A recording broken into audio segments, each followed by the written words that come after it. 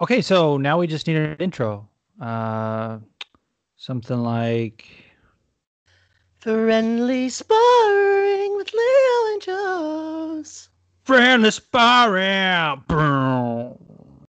The friendliest sparring with Leo and Joes. Friendly sparring. That's it. All right, cool. Let's start the show. Yep.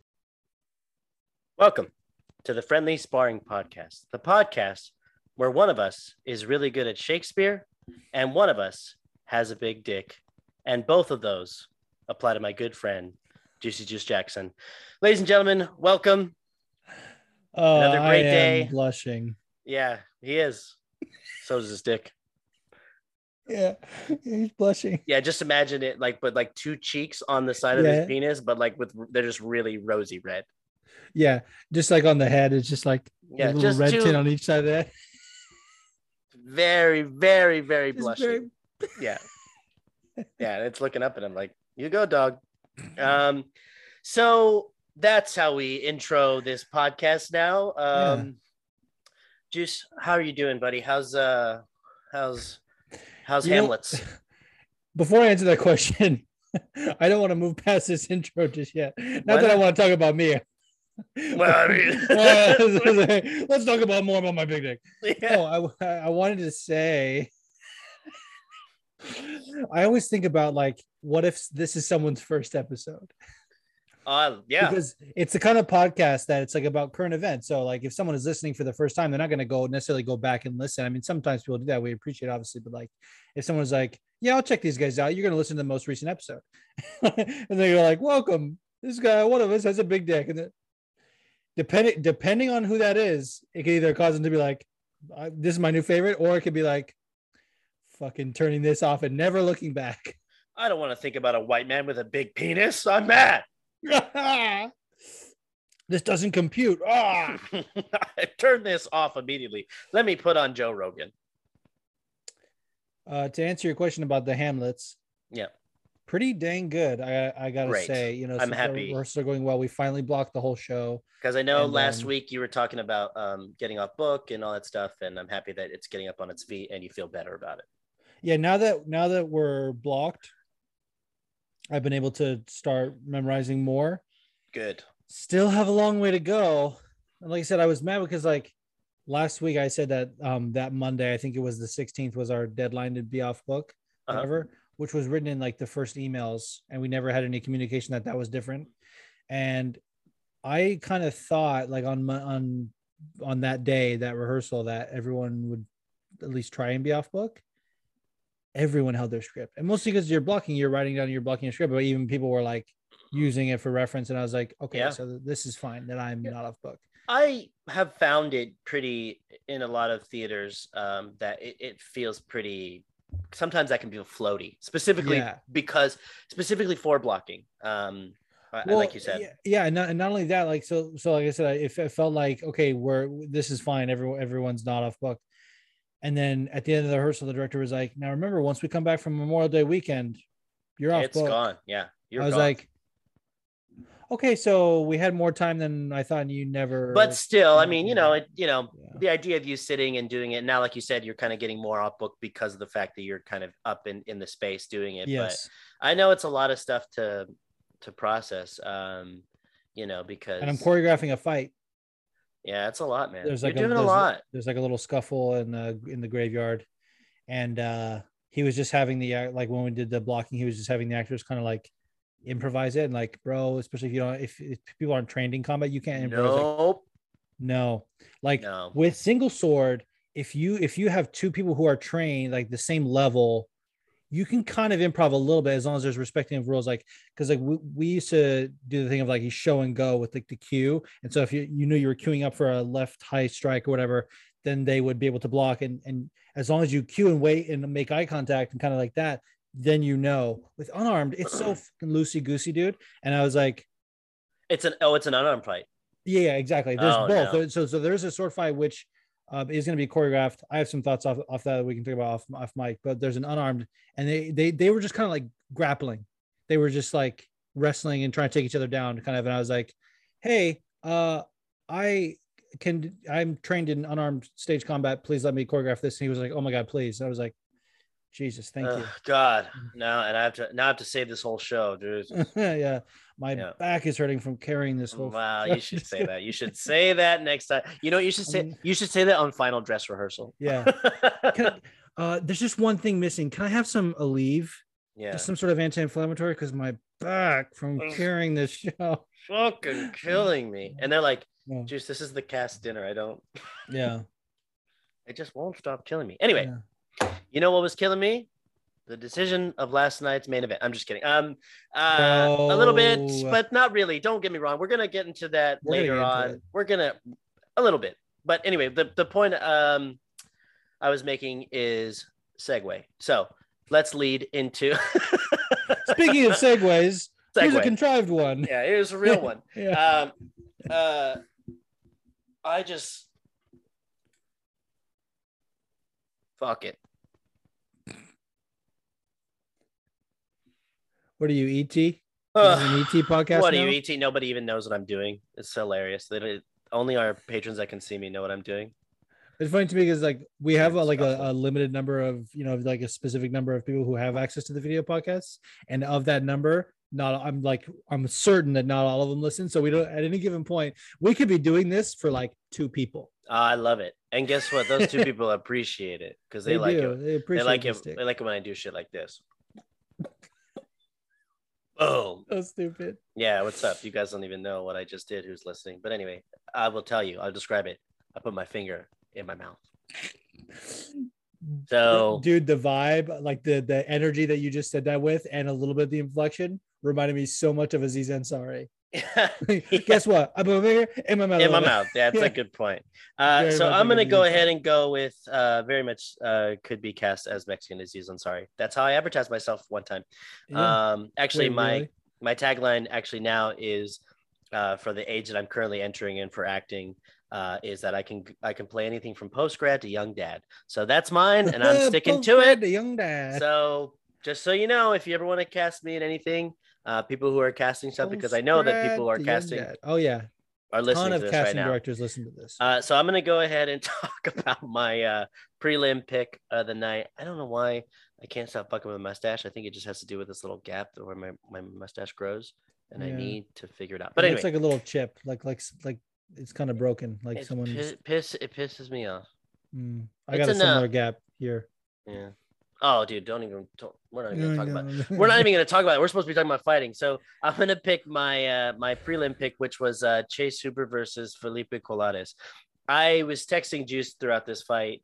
First of all, Chase Dead Eyes Hooper is what we should call him, because when he came out looking at the camera, it didn't look intimidating. It looked like scary. It looked like he was dead, like he was gonna. Like he was in Chase Hooper's eyes, Chief, like a doll's eyes, cold, lifeless eyes. Dead eyes. Dead eyes. Yeah, so I just at one point I think during the first 2 rounds, at one point I was almost positive there was an octopus just in the octagon.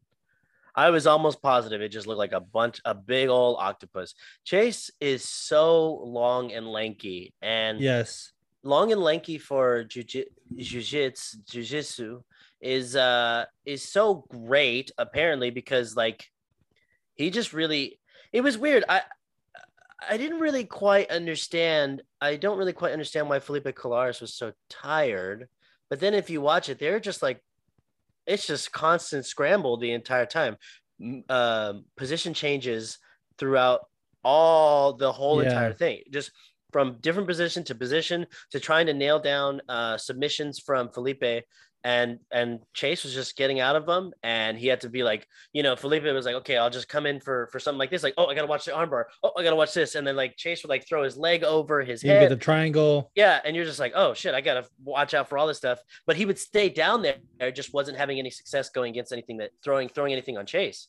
And I was, I had aimed for Chase to win by submission, which I was hoping would happen because he did flatten him out. But then that ground and pound happened, and I was pretty, happy with it. I mean, he just showed a great sign of the levels that are coming from Stephen Wonderboy Thompson and Stephen Wonderboy's Upstate Karate is the name of the gym. Upstate Karate, but also Stephen Wonderboy Thompson's dad, who gives him a glass of milk before he goes to bed. Giving Chase Hooper a glass of milk before he goes to bed. Yeah. That same glass is going to Chase Hooper right before he goes to bed. Yeah. He said, have a glass of warm milk and get yourself to bed. And he's like, it's like Chase shows up at the gym. He's like, yeah, I need to work on my karate. He's like, okay, son, come on in. We're going to teach you a few things. And they're like doing the practice. He's like, this seems like a normal practice. He's like, shh, the secret comes later. And they get at the very end of the day, he's like, he's like crashing on their couch or whatever. He's like, yep. Okay, the time has finally come to tell you the secret. So I'll give you the same secret that I gave to Steven every night before one of his camps. This is so stupid. He slides over the glass. It's just a glass. That's right. Don't underestimate the power of calcium. Don't you dare underestimate the power of it being warm. And you better drink the whole thing. I'll know if you don't. And I came in it. The secrets to Stephen Wonderboy Thompson's strength is his dad's cum. Ladies and gentlemen, we go.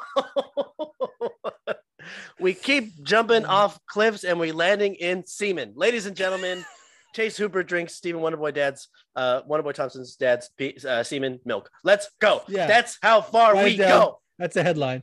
Write it down. That's the headline. Guess what? He said he's 22. He's going to grow a lot. Boom. That's it. If that's too gross for you guys to think about, too bad. Too bad. I think he said too grocery. I was like, why would anything be too grocery? That's too many groceries for you to think about when you buy your next milk or nut milks. Yeah. Good luck. Can you imagine if you're in North Carolina where they are and you go to the grocery store? Yep. And you're like, the clerk comes and says, can I be fine something? Yes, actually, thank you. Do you know the milk that Ray Thompson buys for his son Stephen? Where's the milk? Where's the milk that I can come in? Anybody?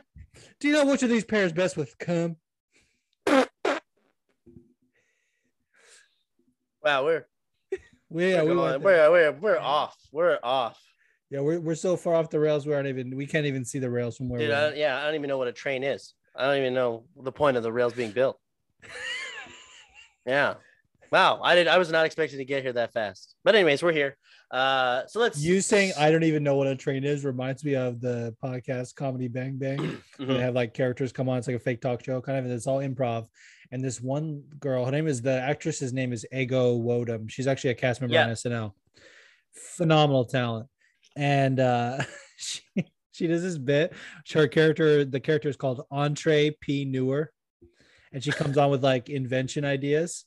And it's for shit that already exists. And she describes it like in a very vague and poor way. And then Scott will be like, you mean like she'll come in and was like, I have an idea for an invention. A building where people can go when they are sick. And to describe it, like, you mean a hospital? I don't know what that is. Just pretend to not know. That's great. Or she'll be like, a device that's rectangular in nature that people can get in and it will take you from place to place. You're like, you mean a car? I don't know what that is. Like and it's even the most mundane stuff. And it's so funny to me for some reason. So that's how Chase Hooper's going to get the rest of his strength, just so you guys know. Yeah. But Ray Thompson's milk. Yeah. Sponsors this podcast. Ray Thompson's Milk sponsors this podcast is the name of this podcast. And I can't wait for people to listen because they'll be like, oh, really? I like when it's early on too. There's sometimes when we get the name and it's like much later. Oh, yeah. We got this quick and easy and very concise. Juice, do you have anything else to say about the fight? About the fight? No, you said everything. Okay. What I want to say from like like an analysis standpoint or whatever, but just like to speak a little bit seriously on the fight for a second. Like it was the way he got the finish and why I think it wasn't a sub instead of a TKO, because like if you're someone who like for our fight pick league, anyone that was picking him by sub, I was like, yeah, that's probably the right call. Like if he's gonna get a finish, it's gonna be by sub. Like that's what he does. He doesn't really have power in his hands, and he is working for those fat finish on the ground. And Felipe was good at defending, but he was running out of steam to the point where he couldn't even like Chase was like softening him up with punches to be able to get like one point he had his back. He was defending the rear naked choke well. And then Chase was just like kind of hitting him to be able to drop his hands. But like at a certain point, Felipe just got too tired and the ref had to stop it. Like he was definitely trying for a submission. Yeah. Yeah. I mean, we'll see where he goes from here. I mean, still the fourth, it said fourth youngest fighter in the UFC. So he's still got a lot of room to grow. I'm interested to see, it's like a win because the last was a loss. So it's just, I think if he strings together at least two more probably. Yeah. Hopefully we'll get a name. You know what's crazy about that is that he just got signed like a couple years ago. It wasn't that long ago. Like, I don't know if it was like right before the pandemic started or like in the midst of the pandemic. I want to say because like, as far as like when he made his debut, it definitely was like in the Apex with no fans. I don't know how long he was signed before that. He might have like a developmental deal or whatever. He was the youngest person on the UFC roster when he got signed. Maybe he was tied with one other person. I can't remember if he's the same age as Macy Barber or not. Something like that, where he was tied for the youngest or was the youngest. The fact that he's now the fourth youngest, like just as a testament, like the kind of talent that's out there. And like when people are getting signed, like Kay Hansen's probably one of the youngest. Yeah, he's and as far as jiu-jitsu practitioners go, he's definitely I can't wait to see more, show him displaying more of that skill on top of he's learning striking from a be master. You know what I mean? Like that's cool. Like so that's going to create an interesting type of fighter because nobody fights like Wonder Boy. Nobody fights that karate style. And if he's teaching Chase the way that he is, by the time he's 25, 26, people when they fight him, especially if he really listens, because like what you're describing that made me think that maybe this isn't going to be a thing is like they tried to do the same thing with Ryan Hall. Right. Here's a guy, same weight class, but I think it's a little jiu-jitsu. I think it's a little bit different though. I think Chase is more malleable in that regard, as we saw. You know what I mean? Like on top of the fact that it was mostly scrambling. Yeah, he just has to stick with striking because his jiu-jitsu is pretty good. I mean, he also has better wrestling than Ryan Hall. Like Ryan Hall will just pull guard and Imanari roll and stuff like that. Whereas Chase is like working for those wrestling takedowns. And as I say, is like I think Ryan Hall is a little bit arrogant. Like he will learn it, but he's still like, okay, this is just a supplement to my game. Like Chase seems like he's trying to like be well-rounded and fill the holes in his game, which I respect. Yeah, I mean, we definitely saw that he was a better striker than he's ever been before. He definitely doesn't have knockout power at all. But I mean, as far as point fighting goes, it's really going to help him like immensely. Like because Steven is a huge point fighter, has been a huge point fighter this entire time. So if he teaches Chase that on top of the fact that he has jiu-jitsu, Chase can win a lot more fights. I mean, unfortunately, with the way that I think he could have knockout power, by the way. Okay. About it. Just because like Izzy said something to me. Yeah. Oh, wow. He said something in an interview, which to me was like, was making me think of it. He was saying, I think it might've been after the Brunson fight. And he was like, people say like, he doesn't have knockout power because he stopped Brunson in the first round.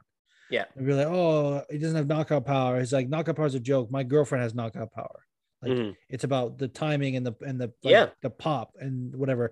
And I also do feel like it's the angle to be able to generate power because like that is a thing as well, mechanically. And like Chase fights on these awkward angles, which helps him land those shots, but it's not help delivering the power. Like the way Charles, like he has a very similar body type to Charles Oliveira. If he would like Charles so crisp, that's why he has that fucking knockout power. Like before Charles went on this run of like that's this winter after he lost to Paul Felder, like he wasn't really having knockouts on his record before. Now he like even before the championship, like he knocked out Nick Lance, Jared Gordon, like he was knocking fools out, but it's from that crisp, stance. Yeah. Leo, so we'll see. We're gonna talk about my prelim pick. No. And then, this is a good segue too, because I was thinking like Chase Super, he didn't say this, I don't think, but it feels like he could have, maybe has the feeling like he might be the best grappler in the division. And yes, Joe Uglyman Holmes, great name, or Joseph Uglyman Joe Holmes, however it is. Yeah, it's very strange, but okay. Very strange. No, just Uglyman. So I think it's just Joseph Uglyman Holmes. But we'll call him Uglyman Ugly Joe. Joe. Yeah. Ugly Man Joe. Yeah. Or Ugly Joe. His nickname is Ugly Man. Ugly Man. Got but it. It's like, I don't know if it's like, if they say Ugly Man Joe Holmes or Joe Uglyman Holmes or whatever. Oh, before you get to that point, we had two wax mustaches on the fight card last night. Felipe Colares was one of them, and Joe was the second. Oh, great. I love that we're talking about both of those then. Yeah. So Joe was the second, because when I saw it, I was like, wow, two curled mustaches. Interesting. Two vaudevillian villains. Yeah, exactly. Yeah. The reason I want to talk about this fight is because when he made his UFC debut, you guys know this, Leo, you know this, and you mostly agree with me. I feel like nicknames are so important. Yes. Like a good nickname is so important. And when I saw Ugly Man, I was like, get the entire fuck out of here with that nickname. But he went on Rhino's show and he explained that the nickname was like, I'm trying to think of how to describe it. It's like almost like owning it in a way, like taking ownership of that. It was like, he said it was something he did in school. I want to say it was like high school or college, to like combat like when people just call each other ugly for no reason. It's like, well, we're gonna make a group called the Ugly Man or whatever. Like, well, we'll just say like, like if you take ownership of it, they can't use it against you, right, or something like that. And I was like, okay, I like that. It's still not a great fight nickname, but I respect it. And after last night, I will not clown his nickname anymore. But not the worst nickname on the fight card last night. 100% not the worst nickname. Well, let me finish about talking about the fight. Yes. You let me know who you think was the worst nickname, because I have some thoughts on that. Yeah.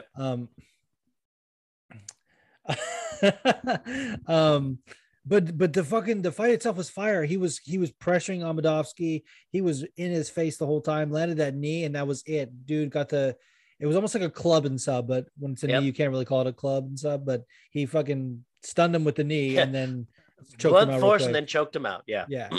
Blunt force. The only criticism I have, and this is another pet peeve of mine, where it's like he's on his own. Okay, we close one door and open another, but in the negative way. Like we figure out like, okay, the nickname stuff is not that bad. And then another problem arises. He goes, I'm the best grappler in this division. Sir, no, you are not. No, you are not. You cannot make that claim. Yeah, I think that claim. I think people making those bold statements, and they were talking about on the broadcast.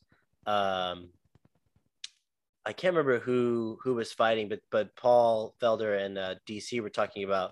They were saying like he's never fought anyone, like when fighters say he's never fought anyone as fast as me or anything like that, and then you get in the cage, you're like, okay, turns out he's pretty fast. like you know what I mean? Like that you make these really bold claims, and it's just like to hype you up. And we talked about the whole.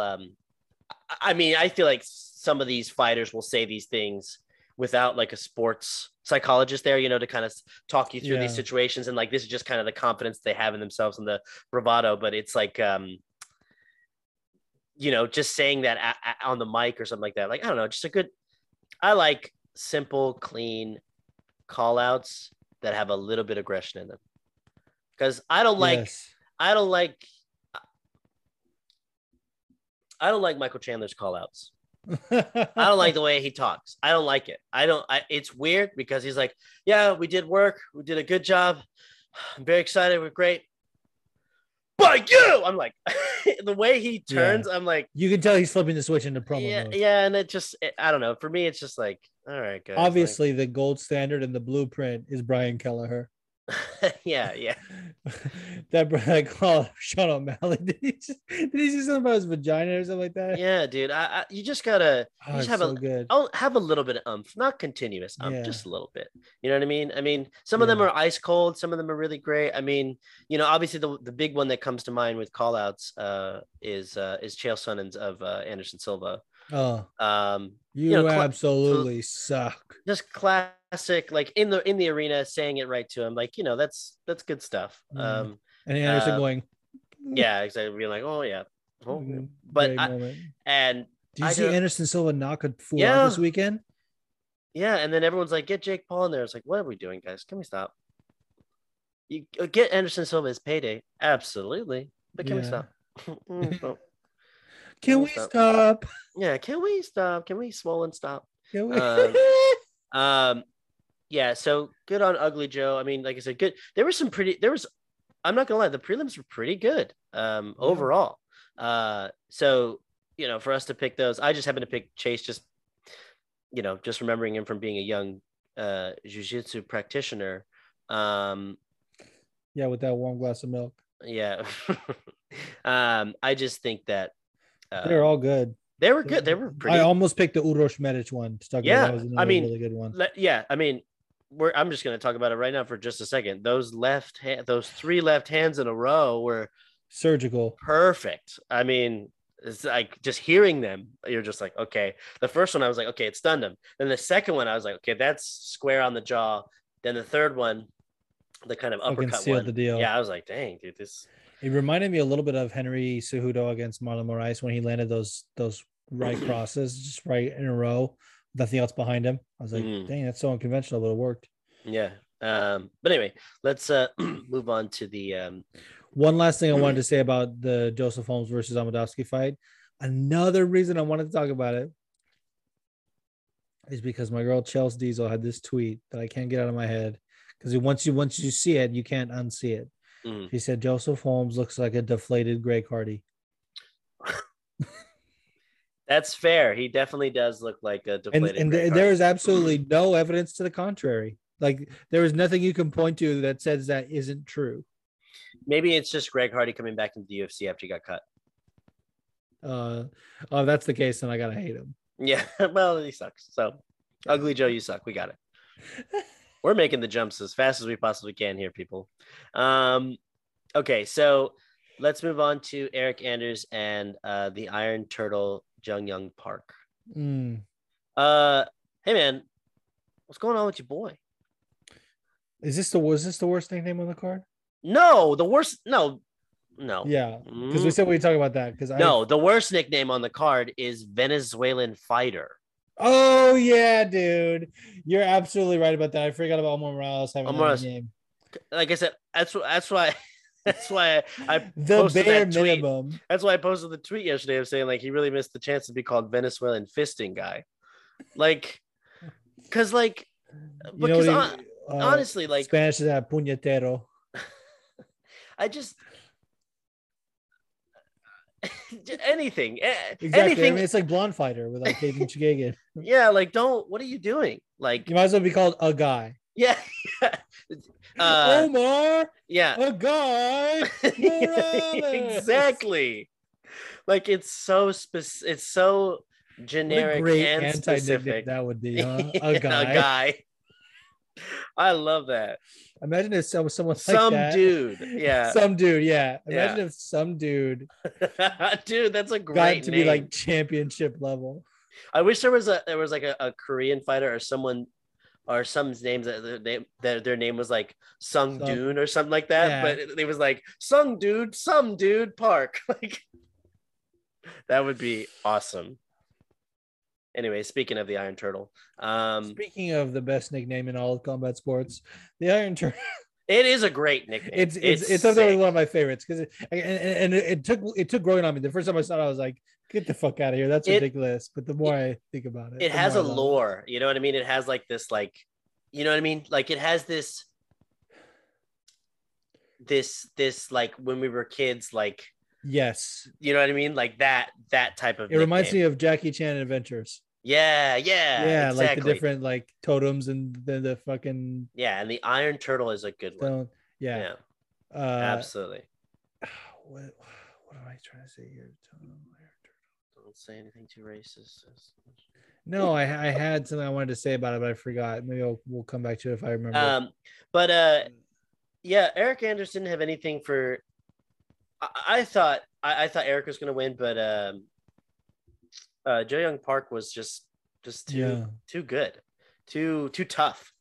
And Eric started to show his wear in the middle of the second round, and it's the story of a lot of fights where you see these people kind of gas out early on. But that Jerry curl, let me tell you. Actually, I just remember what I was going to say, because I was thinking about Iron Turtle. Like you're trying to describe it, like it has that like lore that's like another nickname similar as the guy in Bellator. I think his name is Ben Parrish, but I only know him by his nickname, the Big Tuna. It's one of those ones like that, like the Iron Turtle, the Big Tuna. It just has this a larger than life theme to it that we're just like, it sounds really cool, like unnecessary epicness. Yes, the Iron unnecessary epicness. But pretty good showing. I mean, it was pretty good fight. Yeah, regardless of Eric Anders not really showing out. Like I thought it was still a good fight. Way better than the next fight. Yeah, it wasn't really anything. I mean, mostly we've talked about this. This starts to get a little. Viana's Naruto tattoo didn't do shit for her. This is just where we get to the whole skill set and the definition of a good fight, or what we find an entertaining fight, which is there's two different things to be said about that. To say that it was a bad fight would be wrong, but to say that it's an entertaining fight would also be wrong. Yeah. You know what I mean? So I don't think it's wrong to say it was a bad fight. That's fair. Okay. Or at least like what is a bad fight? That's what I mean. Boring, and we're talking, I feel like that was definitely boring. We're talking about the existentialism, it's that what is a fight? It starts to get it made me think off the path. I feel like there's a little bit of I don't know, like when we think about like lay and pray. Yeah. I kind of hate that analogy. Of course. That thing, but like certain wrestlers, but like sometimes it's apropos.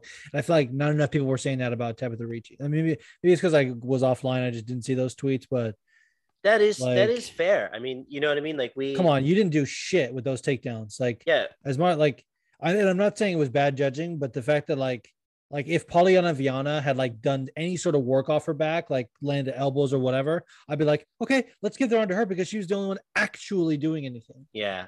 Yeah. And, sometimes fights kind of end in a stalemate a lot of times, like where they're just kind of, but it's the matching of skill of them both trying, you know what I mean? That's what kind of makes things a little bit more exciting.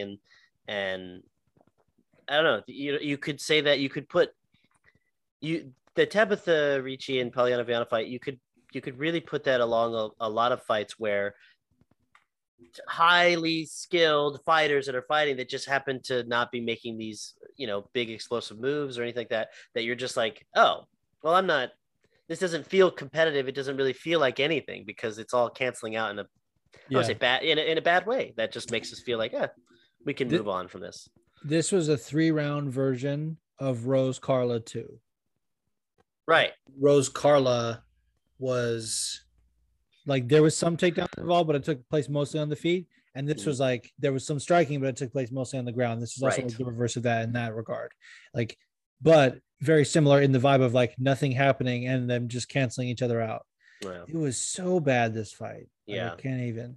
I like both those fighters. Just was not a lot to put on the table, especially with what came after for them, which was Chidi Njokuani. Yeah, Chidi Njokuani. That fucking the elbow was amazing. Elbow, dude. And it was so fast. Like I didn't even see it was an elbow. I thought it was a short hook. Like I thought it was one of those like, little rabbit punches or whatever. Yeah, it was perfectly on the chin. Like it was like I was watching it. I was like, yeah, he really gave it to him. So it was surgical. I just that was picture perfect.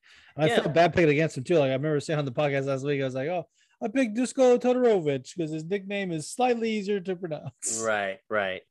But it was a good on Chidi to win that. I mean, he got performance of the night, which was nice.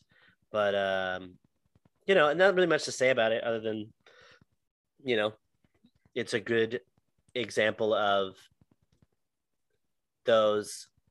It's the ideal clench battle for them. That's what you want. You want this like this separation that that explosiveness happens from it, or from something, you know what I mean? Like moving in the clinch to moving away. That's what you want from a good clinch. Cause a lot of times people are just like, just get away and then come back. And it's like taking that extra shot in that moment. Really, really makes it, can make or break a fight. I mean, like you saw he goes in for one amazing elbow and it knocks him out. That changes the fight in a dime. I don't mind a good clinch battle. I hate when it's like mostly that and it's a stalemate. Like, what happened in the main event? Right, but I think that that's true, especially the first 2 rounds. Like, oh boy. But anyway, we're gonna get to that in a second because we have the fight of the night of Santiago Ponzinibbio and Michel Pereira. Now, here's the interesting thing about this fight. Was this a good fight? Yes, 100%. Was it as crazy as I thought it was going to be? No. But I kind of expect that because Michel Pereira in his later fights has been like more pulling back. Yeah. Like he's cooling it out on the Weirds Mobile shit, which is fun. But I had, it's funny with the Holly Holm and Ketlen Vieira coming after this fight, like the Santiago Ponzinibbio and Michel Pereira fight. I'm okay with that one being a split decision, especially towards the end. When they were both like really tired and really, really striking. But I just think Michel Pereira was a little bit cleaner throughout the 3 rounds as far as his striking goes, and was kind of constantly keeping that pressure up. But both of them were throwing a lot. And like, we were talking about these small, I would notice Michel would like throw like these small body shots that would kind of take a little wind out of Santiago. But Santiago, even in the 3rd round, was still trying to throw bombs at him. But at that last minute, they were definitely like drained and gassed out completely.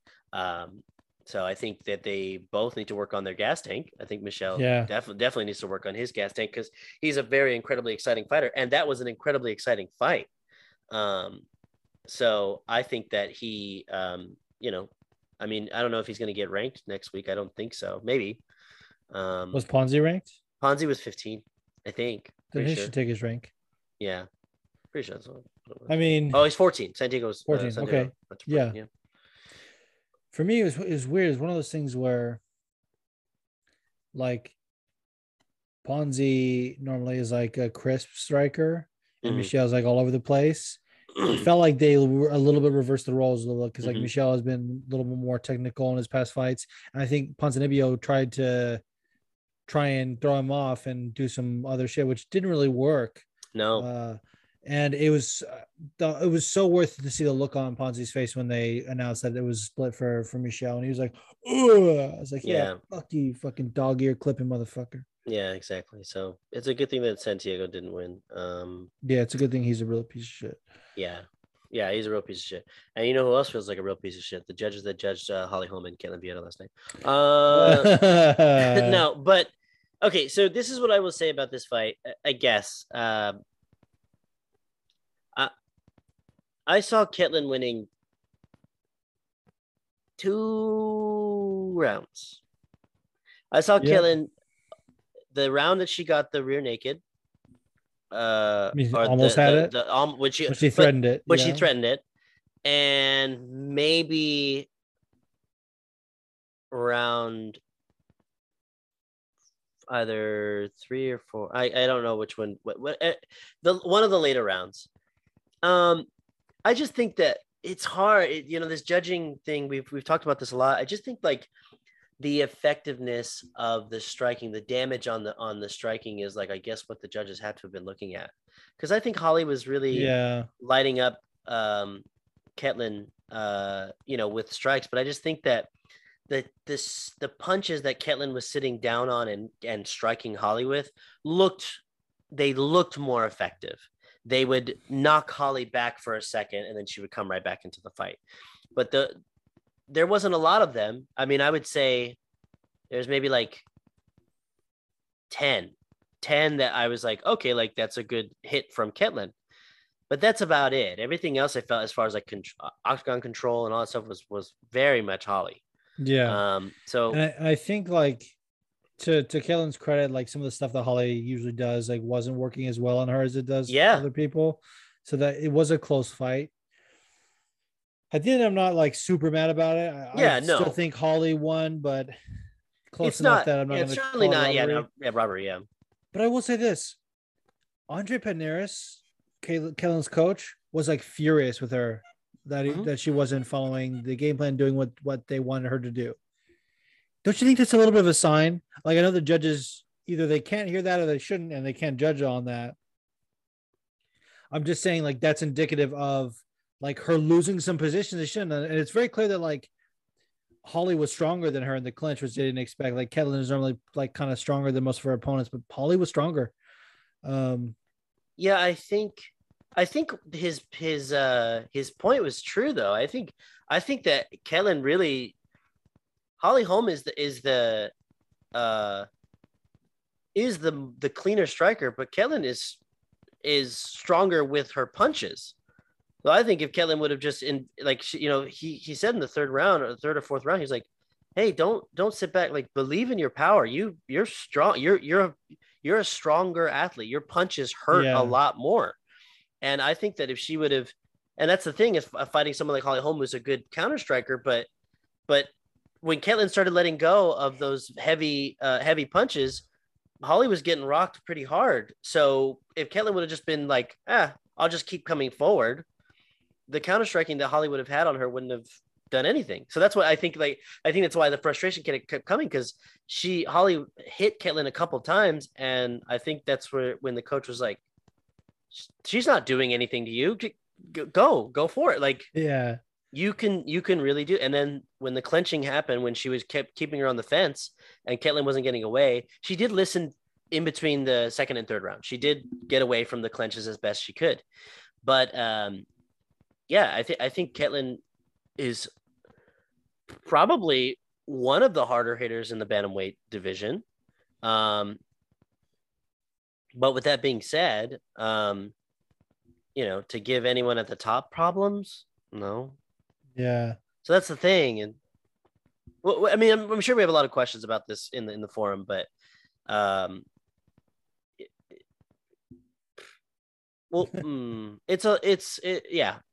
it has a lot. It opens up a lot of questions about judging, about coaching, about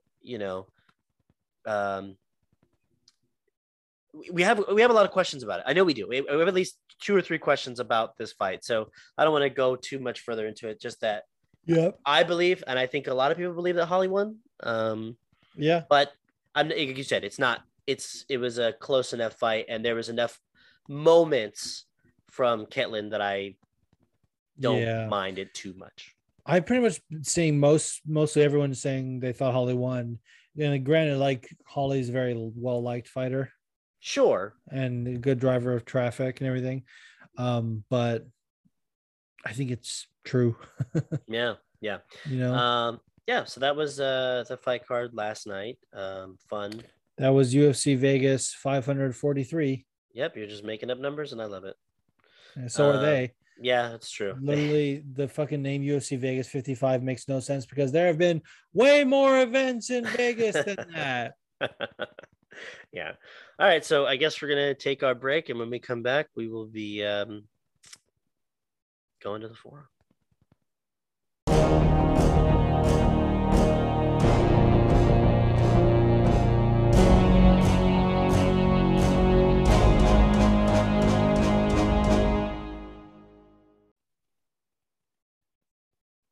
Baby. And we're back. Yeah. Ladies and gentlemen, the forum starts now. We have our first question about to play. Great. Hey, Juice and Leo. It's Ty from the Front Kicks and Throat Cuddles podcast. I really struggled to come up with a question for you, but this one just popped up into my mind.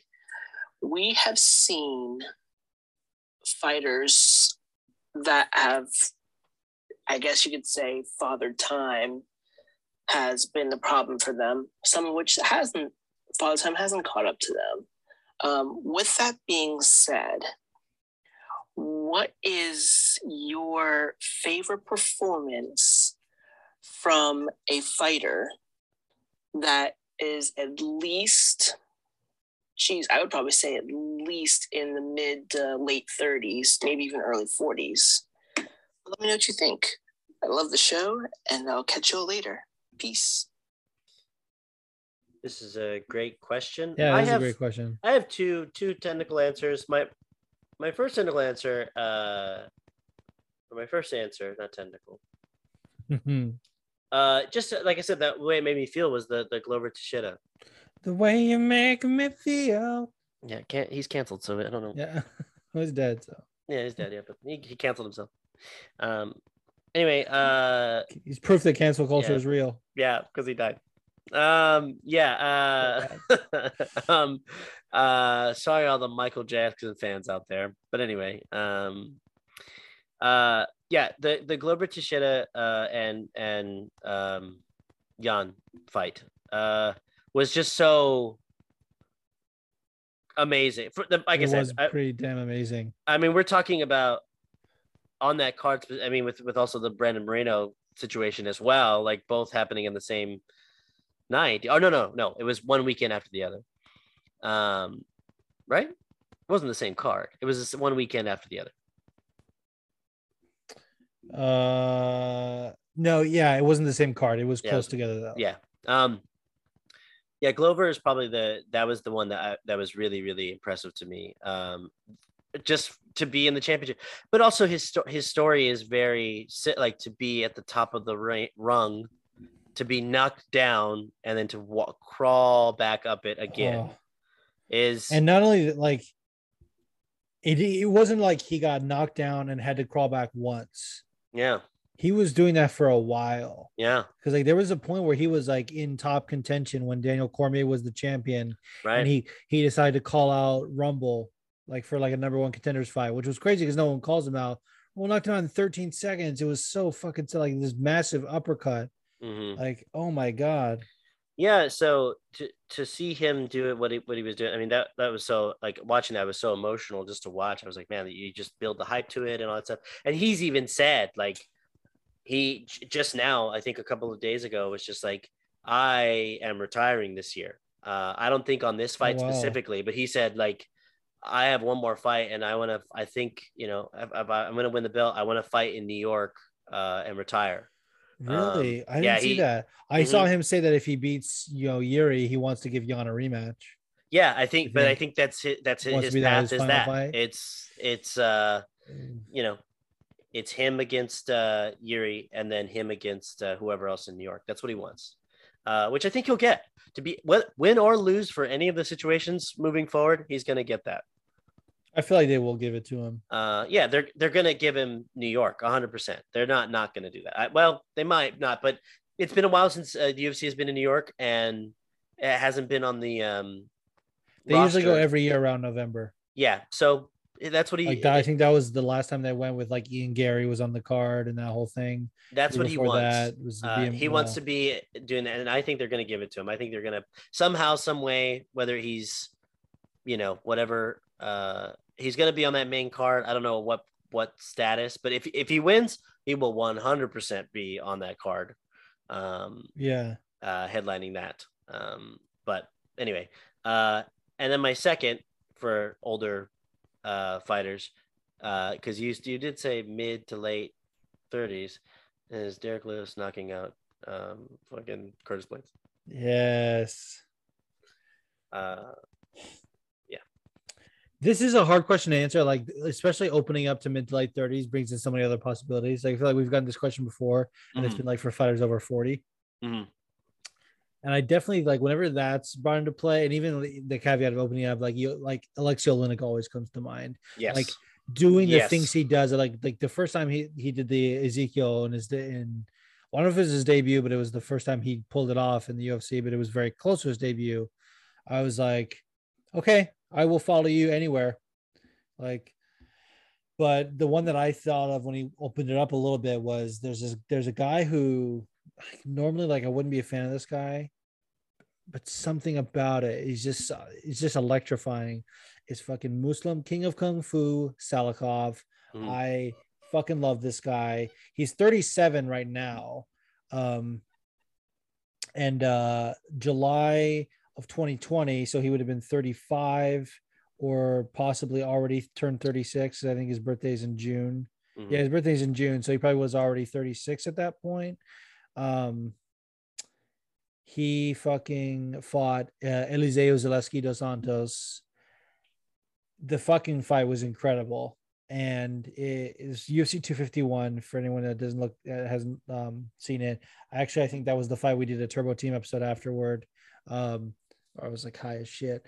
But that fucking card was amazing. That fight was amazing, and I love the guy. And actually, his most recent fight too, June of 2021, he fought Francisco Trinaldo, another old guy, and they both had a great performance. With Muslim edged him out. So fucking that's my pick for this question, which is a great question. And thank you, Ty. You guys go check out the Front Kicks and Throat Cuddles podcast when they return, which is very soon. Yes. All right. So excited to play this next question. Yes. And you already know what it is, but I'm going to play it for our listeners. Yes, obviously. What's up, Juice and Leo? It's your homie Rhino from the Combat Sports with Rhino podcast. So I got to thinking about what if you guys were opening up the FSP sandwich shop? So all the best sandwiches, people come from miles around to get the Juice and the Leo. And now on the menu, you're going to put out 2 sandwiches based on UFC fighters. I'm even going to give them to you. What sandwich is the Yuri Prohaska, like what goes on the Yuri Prohaska? And I would hope you would both answer that. And then also, in particular, Leo, let me know what the Derek Lewis sandwich is. I know you're a huge fan of Derek Lewis, just like I am. So yes, what comes on the sandwiches, the Yuri Prohaska and the Derek Lewis at the FSP sandwich shop? Can't wait to hear you guys' answers. Love you guys. Love the show. Talk to you later. Peace. Sometimes there's questions that come along that you just love, mix all the things that you love, UFC and food. And I love this question so much. So I have a pretty simple answer for the Yuri Prohaska: tree bark. Nobody ever orders it, but Yuri when he comes in. Why do you order the tree bark sandwich? I have to. I actually had something different in mind for Yuri. Okay, I can't wait. You know those sandwiches that's like, I think that place in LA used to call them like Fat Sal's or whatever. Yes, I do know Fat Sal's. Yep. They probably, I think that's the style of sandwich that they might call them fat sandwiches or whatever. Like the kind that's they call them fat sandwiches. Yeah, that's what they call at Fat Sal's specifically. An unnecessary amount of like orders, like people with the mozzarella sticks in the sandwich, jalapeno poppers like in the sandwich. It would be like that. Okay. But it would be unnecessarily Japanese. I like this. Like fucking sashimi. Yep. Like fucking sushi rolls. Random. The sandwich. I like this. Random sushi rolls in there. A little bit of spam musubi. A little bit of randomly fucking, some like gyoza dumplings. Yeah. Wow. What a weird sandwich. And then his dick.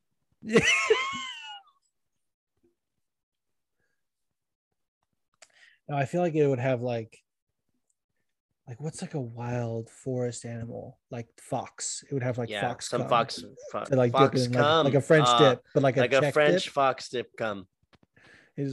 Yeah. Oh, yum. Yeah, it sounds delicious. You dip the Yuri Prohaska in fresh fox cum. Yeah. Can you imagine? Can I imagine? I am. Yeah, you are imagining it. I am imagining it. Oh man. This is getting a little out of hand in my head. It's just getting very out of It's like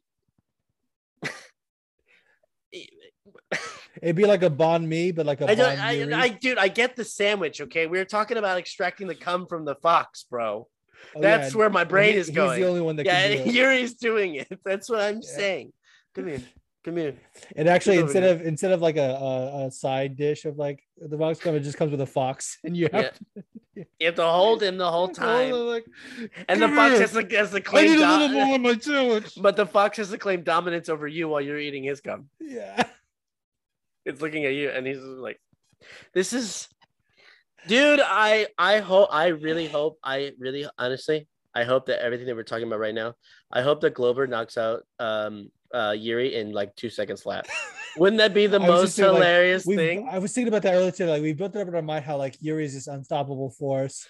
Yeah. Like imagine like he throws a flying knee or something. Glover catches it, takes him down, subs him in like 2 minutes. Yeah, we're like, oh well, there we go. But It'd be amazing. but and Or specifically, tries to throw some spinning shit. Glover takes his back from yeah, standing, we're like, damn drags it, him down. yeah, ends it immediately. Force realm gone, and this Fox come sandwich never happens. It's too bad hair pulling is illegal. So Glover could pull the stupid. fucking. So Actually, that's Oh, a pretty good well, segue. hold on, but wait, we're not yet. Yeah, you have the Derek Lewis answer. the Derek Lewis The Derek is Lewis. honestly, two very large blackened meatballs, and that's it. No sauce, no nothing else. Just two blackened meatballs on a King's Hawaiian rolls. Yes, King's Hawaiian roll for sure. 100%. Although part of me wants to make like a whiskey sauce that they're like dipped in. I was gonna say, you know, what would be another sandwich that I feel like Derek Lewis would get behind. Oh no, I got it even more. Wow, the sandwich idea is getting more. So you can get Derek's balls sandwich. The Black Beast is what it would be called, kind of. Yeah. But then there's an extra like habanero make them hot sauce, like make them hot. Yeah, hot balls. Yeah, make it hot, and then it adds the fucking habanero, like a Love habanero whiskey sauce on top of it. Boom. I actually just made some. I'm working with a nutritionist, and I made some fresh pico de gallo. So good. Beefsteak tomatoes. Yep. Cilantro, Classic. garlic, lime juice, and normally I would put like diced jalapeno in there to give it a little bit of kick, but the Trader Joe's didn't have they just had a whole bag of jalapenos, and I was like, okay, oh, I only need one. They didn't have like singular, but then I was like in the aisle and I saw they had like habanero hot sauce, and I was like, that's it. I'm putting just a little dash in there. My dad does so for his pico, he does serrano. He does one serrano pepper. Yeah, which is hot, which is pretty. It's hotter than Yeah. a jalapeno, a little bit more so. I would say probably. The thing about the serrano is interesting too. Is like it doesn't linger. Like a jalapeno will kind of linger. Like Right. serrano will be like really spicy, and then it'll kind of go away. Yeah. That would be it. And like I said, on the menu, it would have that extra, like for an extra $2, make them hot or something like that. You know, what would be another like sandwich that I feel like Derek could get behind. Huh. The bread Uh-huh. is just like fried breaded steak. Just more meat. Yeah, just more meat, and in the middle is like chicken legs. I like that. Okay, And so the whole thing is just absolutely drenched in barbecue sauce. I love it. Dude. I'm gonna be. I'm so mad. I wish I had the money. I'm gonna be in California when the UFC comes to Dallas. Hilariously, and that fight card is stacked. Specifically with Derek Lewis is on it. I'm mad. He's on it already? Yeah, he's on it. He's on it against Sergey something. Pavlovich. I did hear about that. That's right. Yeah. But yeah, Brandon Moreno and Amanda Nunes are fighting. Dude, oh my God. I'm pretty sad. I was like, man, I want to go to American Airlines Center and watch that. But it's okay. I'll be watching it from California. But either way, we'll see how that all plays and shakes out. Anyway. You know what that reminds me of? When Yeah. I was in Houston for UFC 275. Yep. Sandy hooked it up with some Delta 8 edibles, Oh, and boy. your boy was cooked. You know I what's- had way too many. You know what's crazy about Delta 8 is It hits different. yeah, but what's weird about it is that it's legal to use in Texas, and Texas is like a no. Well, it's federally legal. I'm pretty sure. Like that was the whole thing about Delta is it came out as like the FDA or whatever research, and they found out that the THC levels are low enough to be like. Those are lies. Yeah, they are. Well, but also like the thing that they don't, or maybe they know or whatever. The thing that's like the sneaky way about it is like, okay, yes, technically the levels are lower, Right. but it hits your cannabinoid receptors differently because you're not used to it. And so it's not the same cannabinoid receptors that the regular THC does. So like it fucking cooks. Like I have these ones that like, they're like literally 5 milligrams per piece. I took one and I was flying high. Yeah. Like I went to see a show last night. It was the Who's Tommy, a rock opera. Perfect So time if to you've watch ever it. heard like yeah, if you've ever heard that's I think it's like a concept album that they did release back in the day. Someone turned it into a rock opera with like it's really just the album, but they perform it with like character. Yep. They decided to make that into characters, and like I don't know if the Who wrote it with certain things in mind, but a lot of it is kind of like story based. But it goes like all over the thing. The whole like thread is like the pinball wizard, like that deaf, dumb, and blind kid sure plays a mean pinball. Yeah. And I just knew I was like, this is a show I have absolutely no interest in watching sober. Yeah. I timed it out perfectly. I had an edible right before I left. It kicked in right as I sat down. Yeah.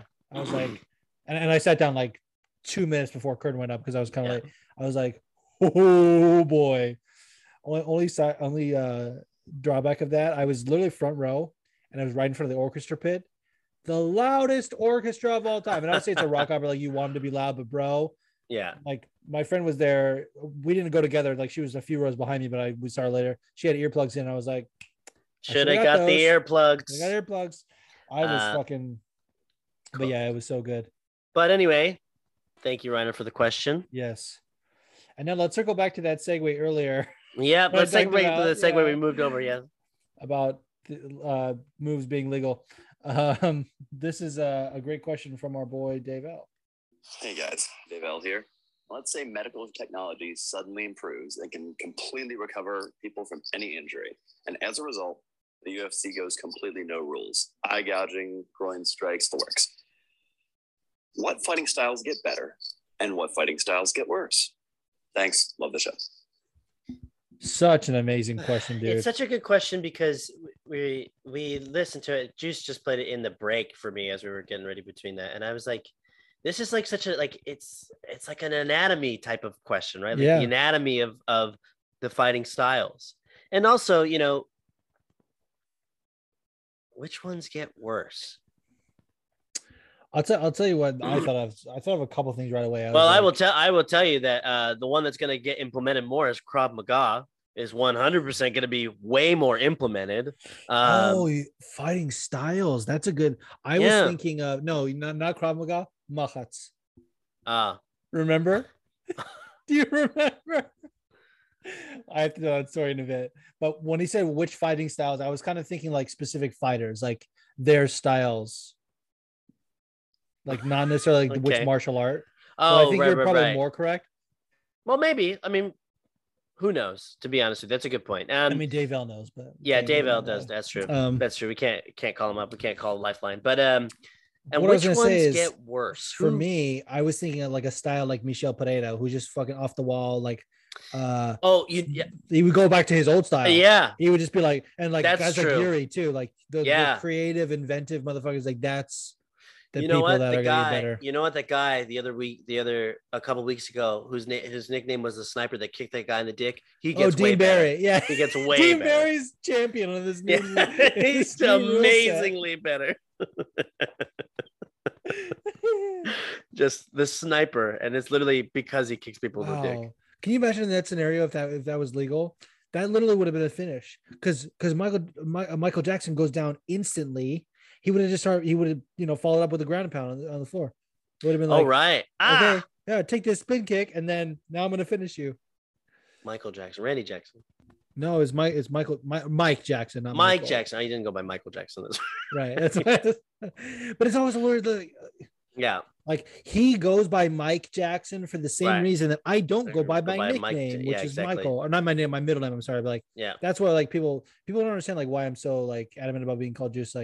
Like, okay, a lot of people hate their first name. Like I know people who are named like something that like named after their grandfather or whatever. It's like Herschel or Herschel, or definitely. Whatever. Like, or I have a friend that I went to college with. Her first name was Angel, which I think is a good name, but obviously she doesn't like it. Go by her middle name Danielle, which I think Danielle is a good name too. So exactly.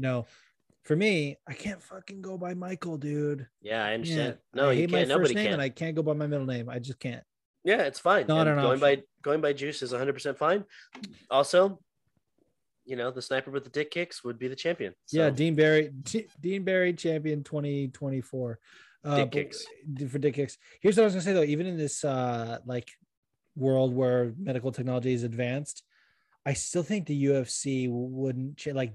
That's how resistant to change the athletic commissions and the UFC is. Like even with a world where things could be instantly healed, fucking nothing. Right. But you know what I was thinking as far as fighting styles, like not specific fighters. Right. Vampires. Just vampires. What? What? If medical technology is okay, but advanced, he's not. Hey, this is already a fantastical world. There's vampires too, I decided. What is so hard to grasp about that concept? He's not talking about a mythical being being invented as well. Dude. How do you know vampires are real? Just, I'm so happy that you're like, oh, the advancement of technology has really advances so far. Let me just get a little mythical on you guys. You know, I'm thinking that because I'm literally thinking about True Blood and how they heal with the V. Yeah, I know. You don't have to explain. It's just funny the idea that you were just like, there's going to be vampires fighting in the UFC now. Like, what? What do you mean? No. If the vampires were the UFC, they would have to have their separate weight division because it wouldn't be fair, or a separate league. Like that's where they would get it would get real political. Or like, we just want the same rights. We want to be able to fight. So it was like, okay, yeah, we want to be able to fight during the day, but we can't. Yeah. Yeah. No one fights during the day anyway. Okay, before we go any further, you have to take all the lore because you can't just say vampires and just forget that they don't like garlic or that well, first of all, the garlic is a myth. They're not the whole thing is a myth. The whole thing is fake. Pretty sure some of it's grounded in reality anyway.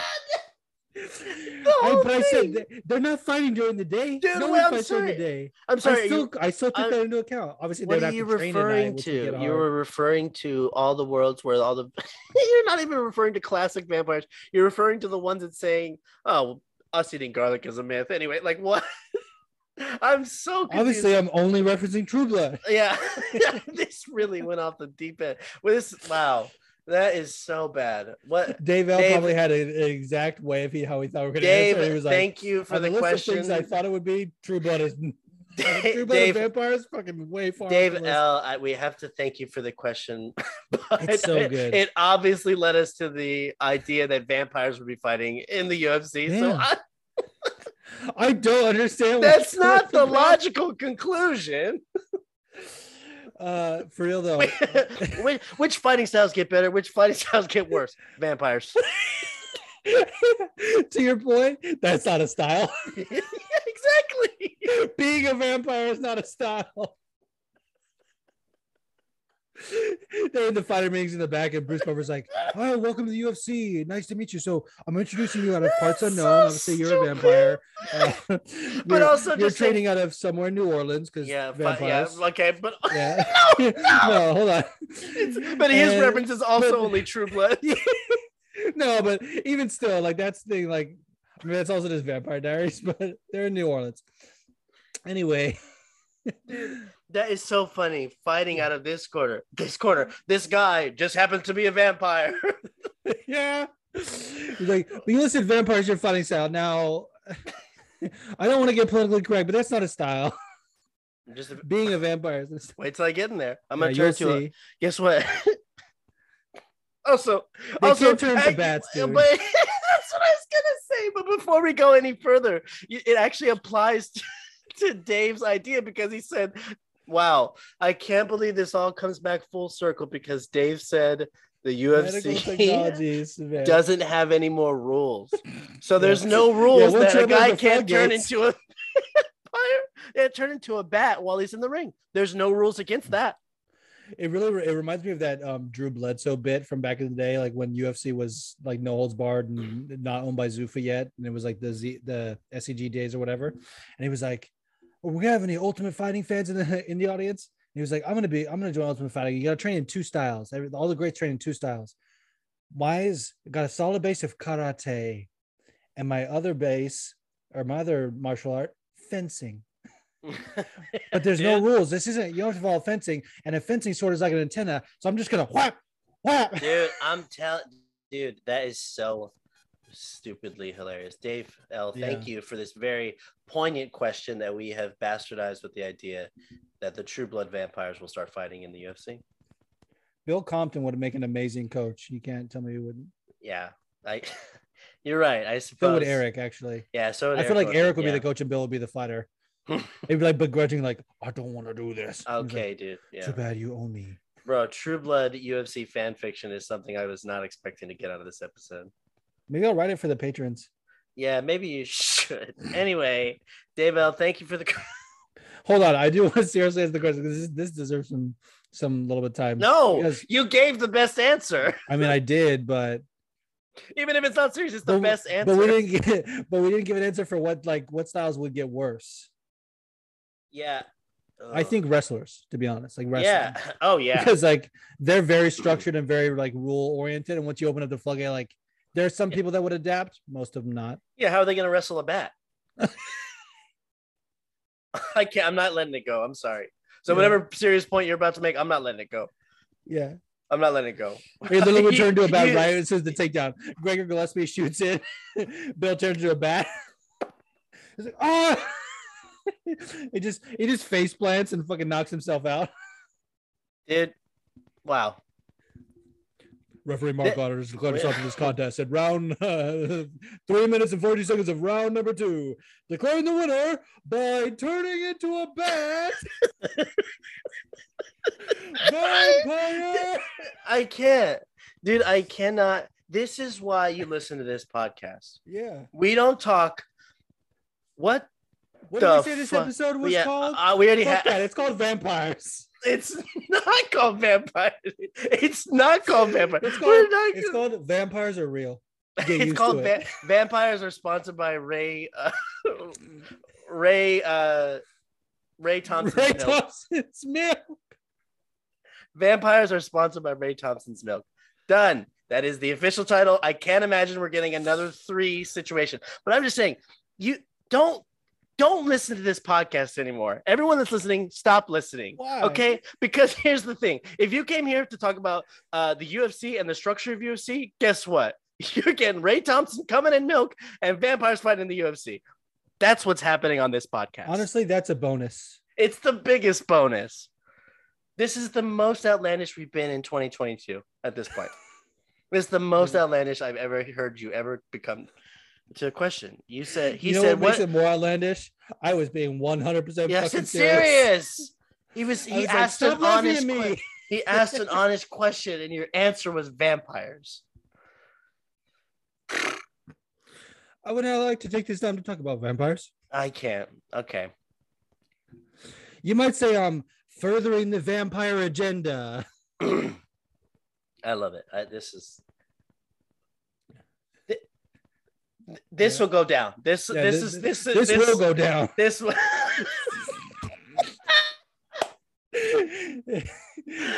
No, this will go down as one of our better ones. Wow! Yeah. Wow! Oh, Dave, wow! thank you. Wow! Thank you for the question, Dave. You know what's so amazing about this episode too is that like we got that question from Rhino, and I was like, "This is probably the best question we've ever gotten."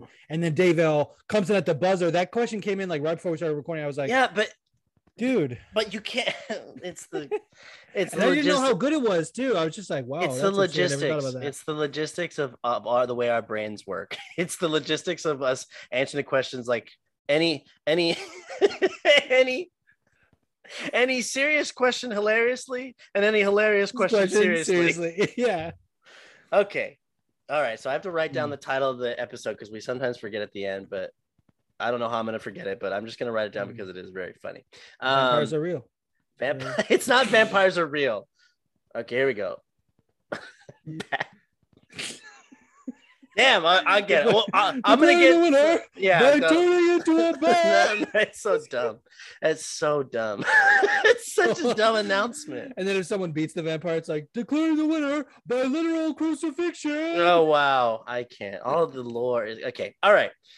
Okay, thank you, Dave L, for the question.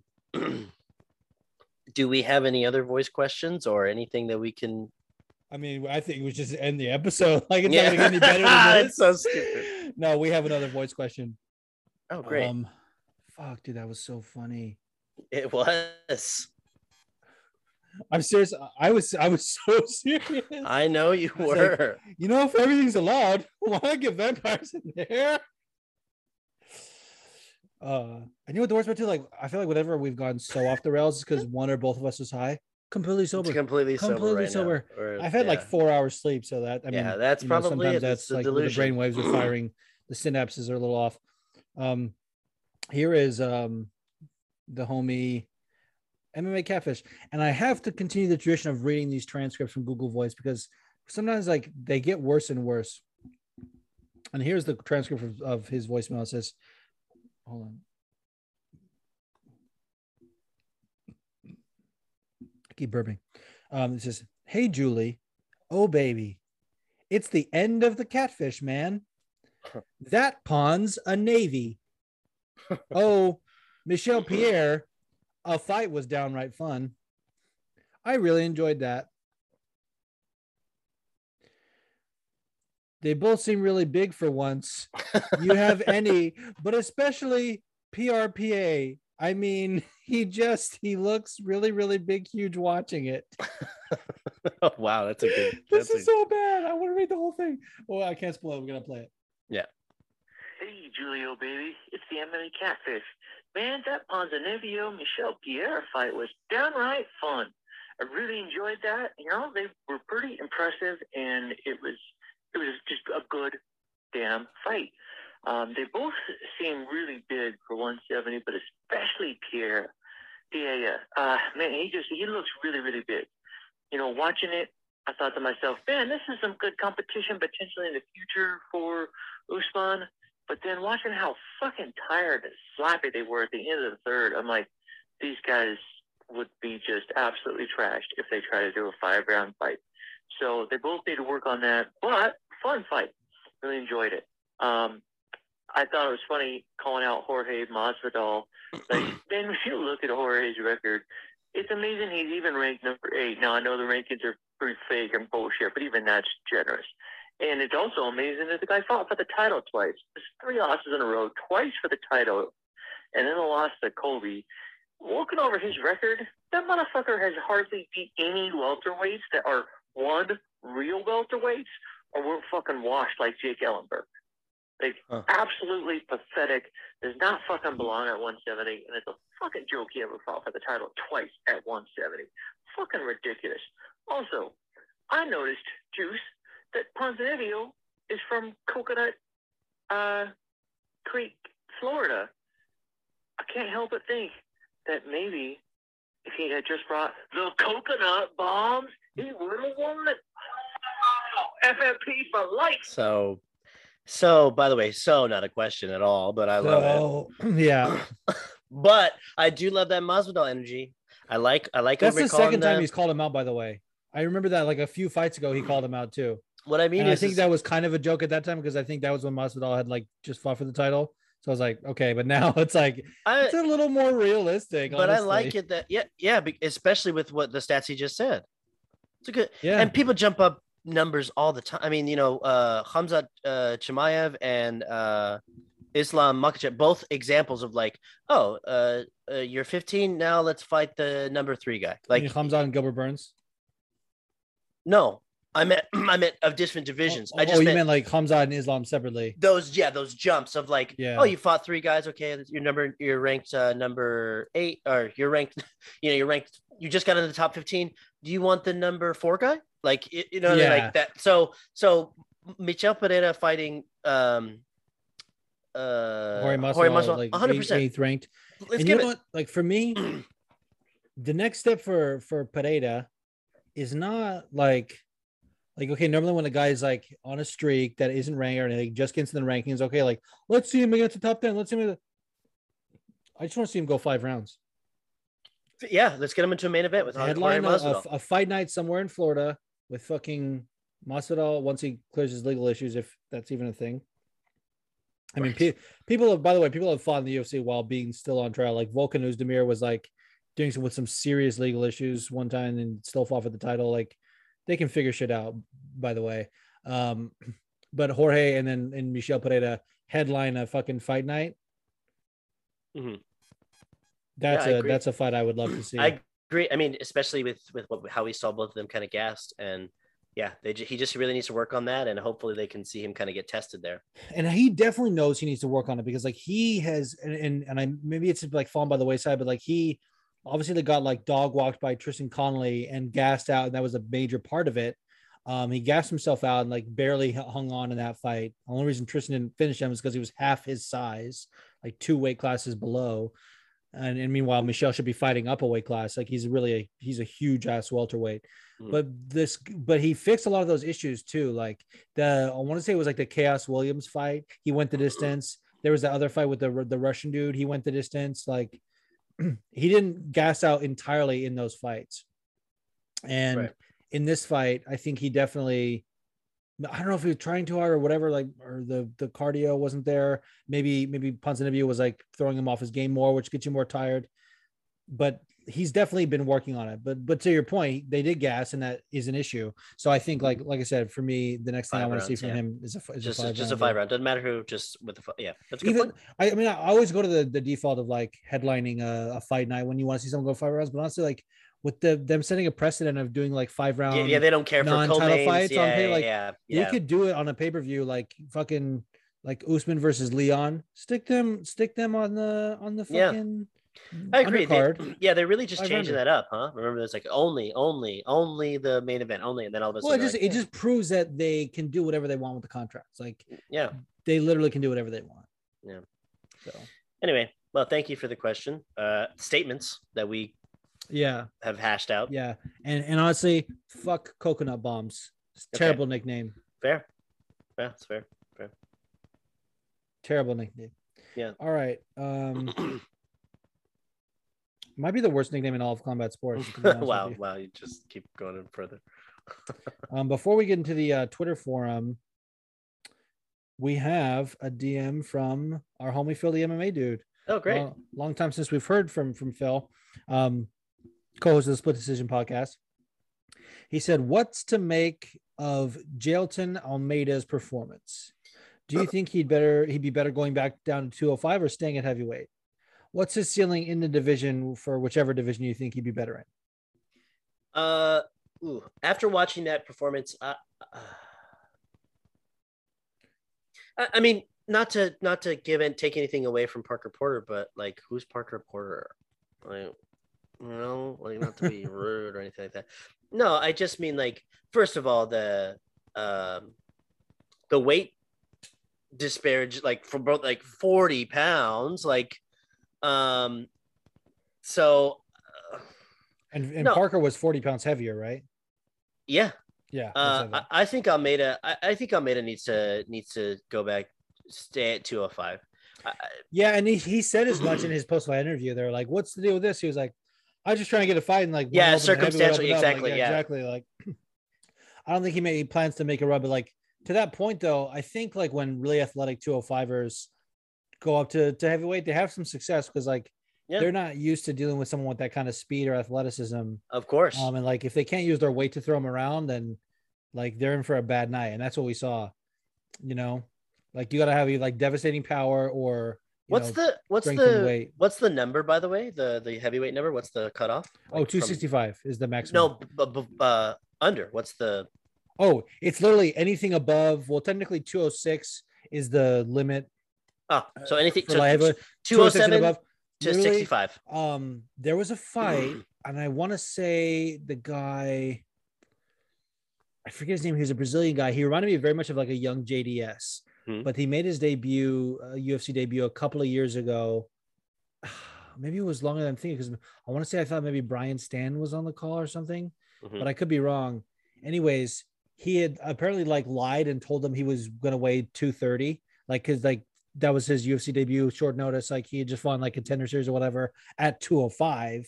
And they were like, hey, can you do a short notice heavyweight fight? How much do you weigh? And he was like, 230. And they were like, perfect. Weighs in at 210. Oh, wow. And King Mo used to do that too. King Mo would fight at 205, but he liked to not cut weight, but he would also fight at heavyweight. He was like, I don't give a fuck. Like he was like money weight, whatever. He would weigh in like 217. Yeah, I mean, that's what I'm saying. So interestingly enough, that division is that way. I didn't know that.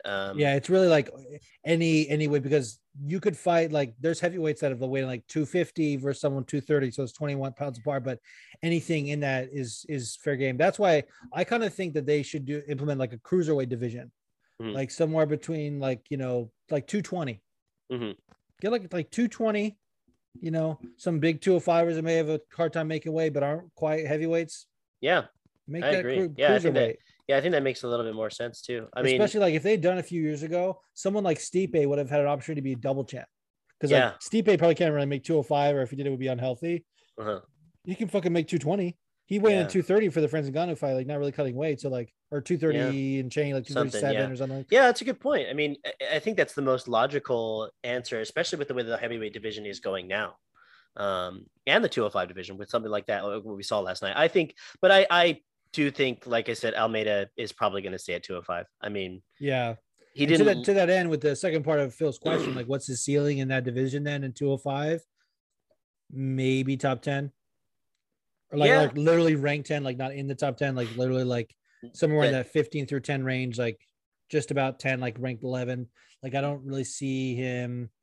I mean, depends on the matchups. It depends. Like, he has good jiu-jitsu, obviously, and he's also like he has a fair amount of knockouts on his record, I think. He's a finisher, but he's gonna meet someone like a Khalil, who, like, if you can't get him out of there, it's gonna be a tough night. And like if you blow your load in the first round, you're gonna fucking eat him alive. Yeah, I think I'm gonna imagine Khalil at cruiserweight. I'm gonna say 8. I'm gonna say that his ceiling is 8. That's fair. I think he can break top 10. I just think that the way that 205 is now, there's just two. There's what, 4? Isn't Paul Craig ranked 8? Because we're talking about the Ozdemir fight. Yeah, I think if Ozdemir is 9, which I think is the case, it's either Paul Craig is 9 and he's 8, but I think Paul Craig is 8 and Ozdemir is 9. He can beat Ozdemir. I feel like Gilton Almeida could beat Ozdemir, so that's fair. So, that's where I think his ceiling is. All right. Great question, Phil. You guys gotta go check out the fucking, I'm about to say the Friendly Decision podcast. It's definitely not the Friendly Decision, the Split Decision podcast with him and the Fight Geek, who does not listen to the show. Every time. Oh, wait a minute, Leo. We were blessed from a last minute question from Decrons. I'm so glad he listened, because he commented that he missed the cutoff, which, to be fair, I had said 3:30 and he said that at 4:07. But hey, here we are. We're having a good time. There's always time. Having a great time. I'm gonna pull it up right now. Haven't even listened. This is gonna be live. We're doing it live. Here we go. Hey, what the fuck's up, Juice, Leo, Friendly Sparring Family? Better late than never, I guess. The fights were all right. I guess I don't know. Holly got fucked for sure. Jun Young Park. I love that dude. I know it's not always fan friendly, but I happen to be a big fan of him. I love him. The Iron Turtle's a dope nickname. I'd like each of you to hit me up with a relatively unknown fighter that you're a fan of that really might surprise people. And in honor of that dope-ass nickname, the Iron Turtle, I'd like each of you to give each other a nickname for this episode. I love you guys. Can't wait to listen to the show. Peace. Great. Oh, I was literally thinking, even before the end, I was thinking how, like, I'm so glad he called him, because generally, like, G-Cron's questions, they fill me up with like warm fuzzies. It's a great question. Unexpected fighter, an unknown fighter that we unexpectedly that would make surprise people. Bill Compton. That's not a fight. You're making him up in a mythical world. No, honestly, my answer is a guy who you may not have heard of. Obviously, well, I would say maybe obviously you're answering the question perfectly. Well, no, but I mean, there's some like I could say someone that's like, like LFA, on the come up, like guys like Rhino, like loves those shows and probably knows a lot of these guys from like CFFC. Actually, I have a name that I think of right now that it was not the original one, but John Gotti III, the fucking literally the grandson of the famous crime boss John Gotti, fights MMA. You may have seen him on, I think, CFFC or CSC, CEC, one of those fucking New England shows. The guy's a killer, dude. Like, he's so entertaining to watch to me. And like, I think he's had some losses. Like, he's not perfect, as far as I know, but he's still young in his career. I think he's gonna hopefully make it to the UFC one day, and if he does, it's gonna be an amazing story. I've talked about Mandel Nalo, Rat Garbage, one of the all-time great nicknames, by the way, Rat Garbage, who's a phenomenal fighter over in Bellator. But the one I was originally thinking of, and Mandel Nalo is Canadian, by the way, so shout out to our homies in Canada, like D-Cron's calling in. Frank Wells. He fought on some of those other shows that I mentioned, CFFC. He was on the card. Remember from several months ago, you guys may remember I drove down to Atlantic City because that guy was fighting, and some other people from the gym near me. That T-Cross used to train at, or maybe still does. Bro, that guy's fucking good. And I've seen him take some L's, but he's talented as fuck, and he's athletic. I think he's gonna be really good. Remember the name, I'll say, because he's still got some stuff to work on and still got to get notoriety, still got to meet the right people to make the right connections. But Frank Wells will be a name to watch. I wouldn't be surprised if he's in somewhere like Bellator or PFL within the next 2 years.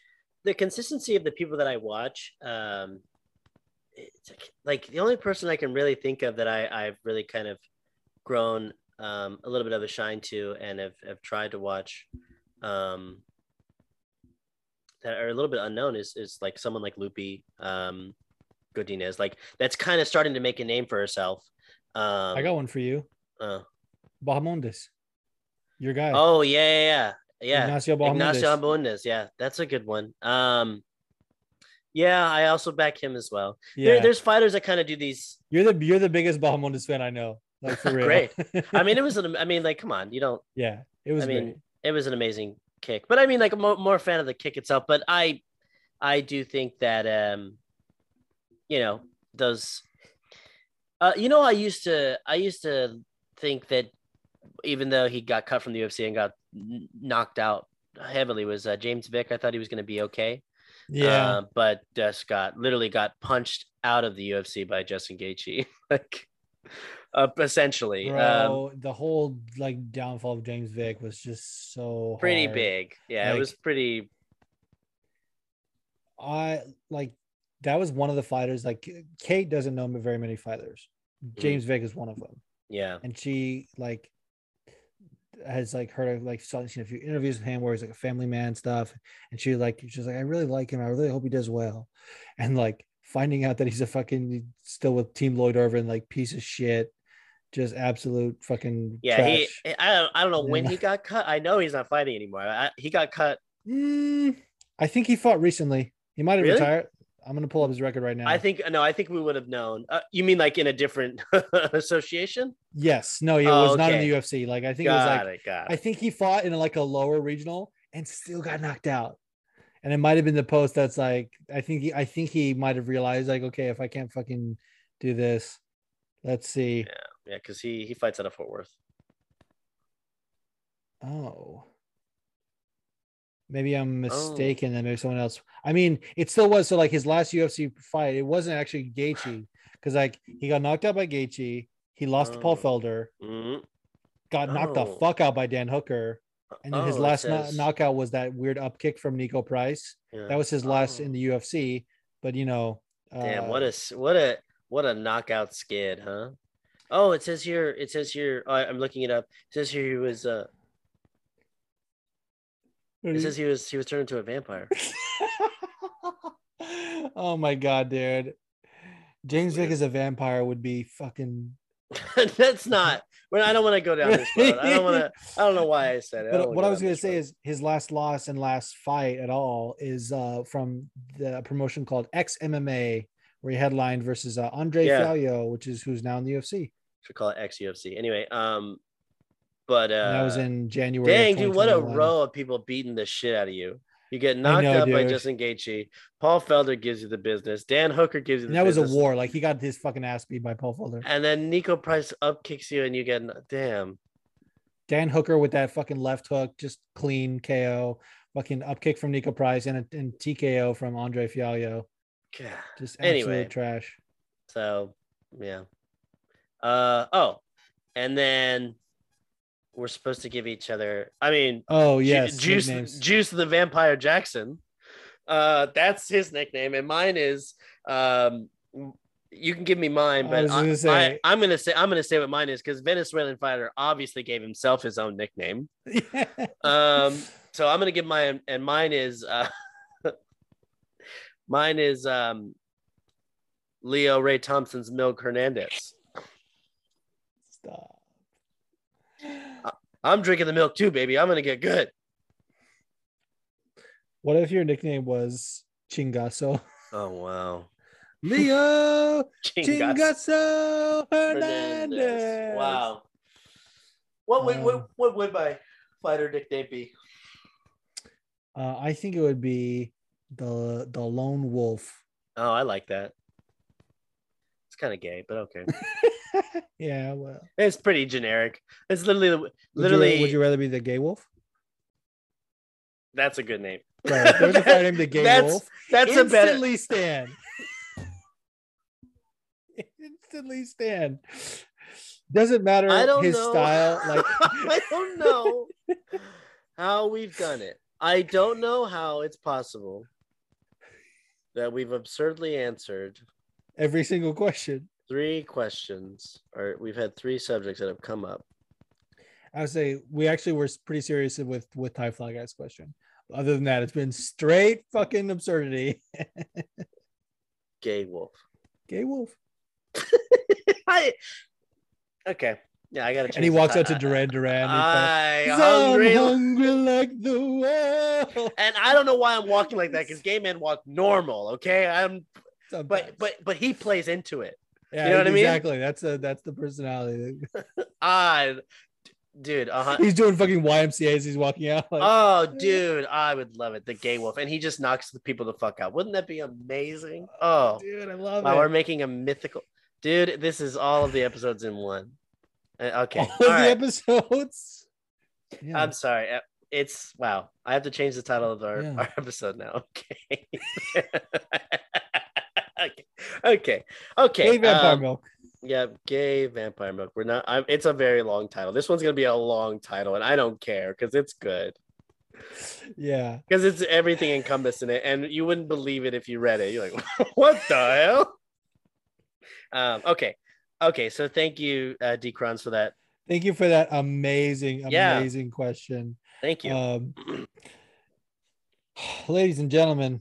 We have 4 Twitter questions. Yeah, we do actually. So the first one is from our girl Sandy Pants at Sandy Pants MMA. Mm-hmm. She says, "I would like to know what y'all thought about the judging overall, and do you think they'll give Holly a title shot anyway?" Hey, wouldn't that be hilarious? You know what's funny to me about this question?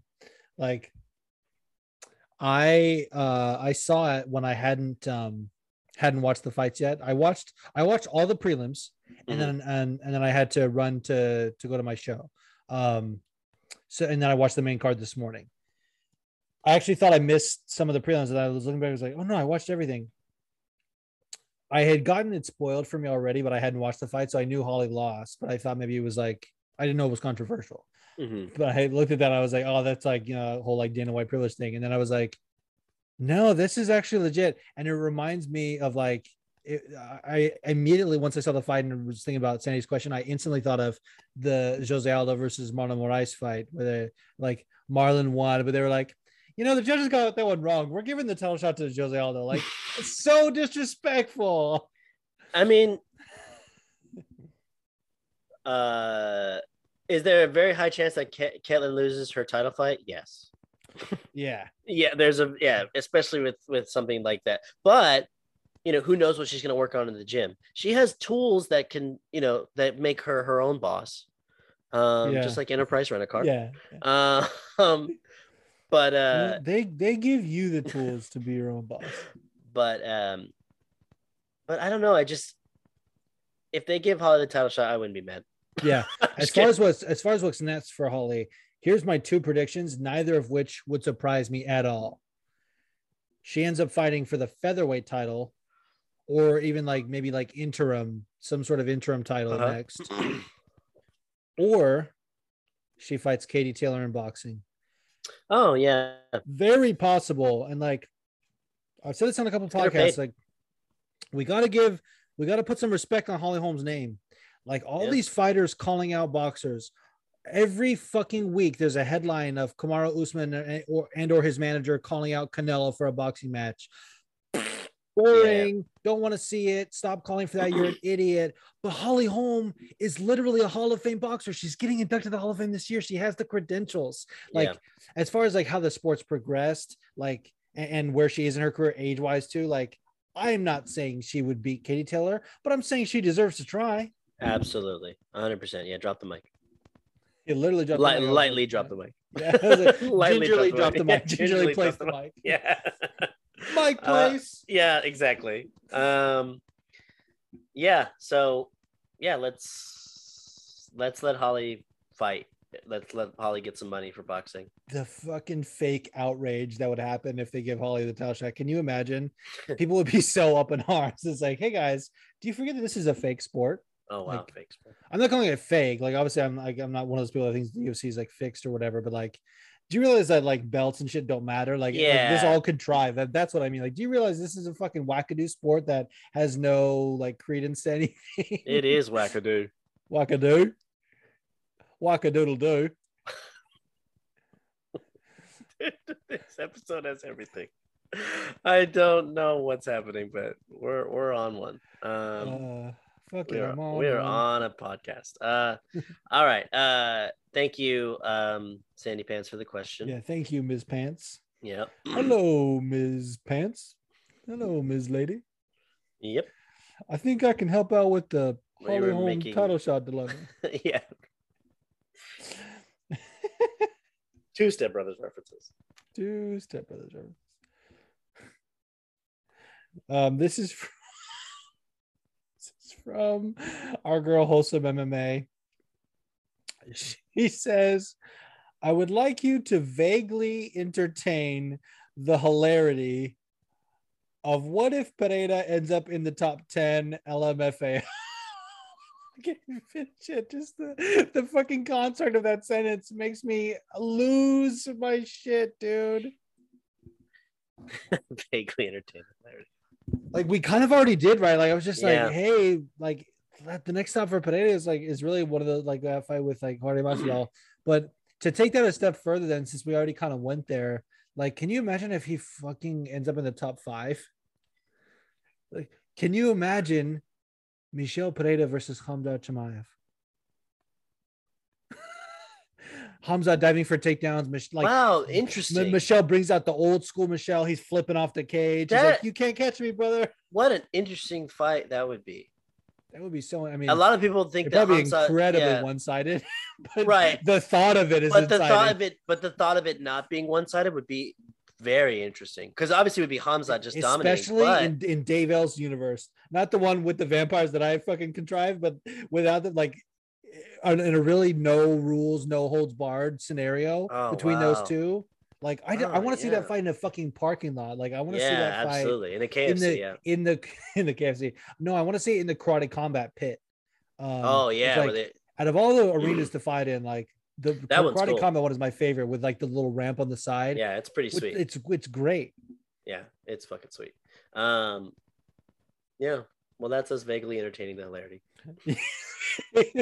It's so funny to me too. Like, there's someone framed the question like never has anyone in the history of the show been like, can you vaguely kind of maybe do this? I love it. Like, vaguely entertain the hilarity. But seriously, like, to me, great. It's not outside of the realm of possibility. It's like not that far out. Like, what are the rankings right now? I'm gonna pull up these fucking UFC rankings. UFC welterweight rankings. Okay, so at the top, you obviously have Kamaru Usman, number 1 contender Colby Covington, Leon Edwards, Hamza Chimaev, Gilbert Burns, Bilal Muhammad, number 5. Sorry, B Wonder Boy forgot. Yeah. By the way, Tony roasting him was one of my favorite things. Where he's Yeah, like, you'll "You'll never be the sunglasses guy." guy. Amazing. I really need new headphones. I keep sliding. Okay, but number 6, Vicente Luque. I don't hate that fight. Michelle Pineda and Vicente? Absolutely. Yeah, I don't hate that fight. 7, Wonderboy Thompson. Wonderboy versus Michelle Pineda, dude. These are all great fights for him. Obviously, we talked about number 8, Jorge Masvidal. Number 9, Sean Brady. Very bad fight for him. Probably the worst matchup besides Hamzat. Mm-hmm. Neil Magny, number 10. Yeah, Neil. That's a winnable fight, and Neil keeps calling for these fucking up and comers. I mean, Michelle's kind of a little bit older, but Still. yeah. Okay. Number 11, Chiesa. Bad matchup for him. Yeah, imagine if he just leapfrogs all these motherfuckers and fights Jorge Masvidal. Sean Brady would be so mad. All right. Okay, dude. Well, thank you, Wholesome MMA, for that question. Yes, thank you, Wholesome MMA. I always feel like I want to plug like her business. Like if you're in the San Francisco area, like get your hair done by her. If I was in the area, I would have her dye my hair 100%. Like I was like, give me blue and silver and whatever the fuck else you got. It's like yeah, it's always so well done, and she has she's got a really good knack for like just like seeing it like on a scientific level, and you're just like, oh, okay, well that's it's a lot of thought as opposed to somebody being like, this is what works, Oh yeah.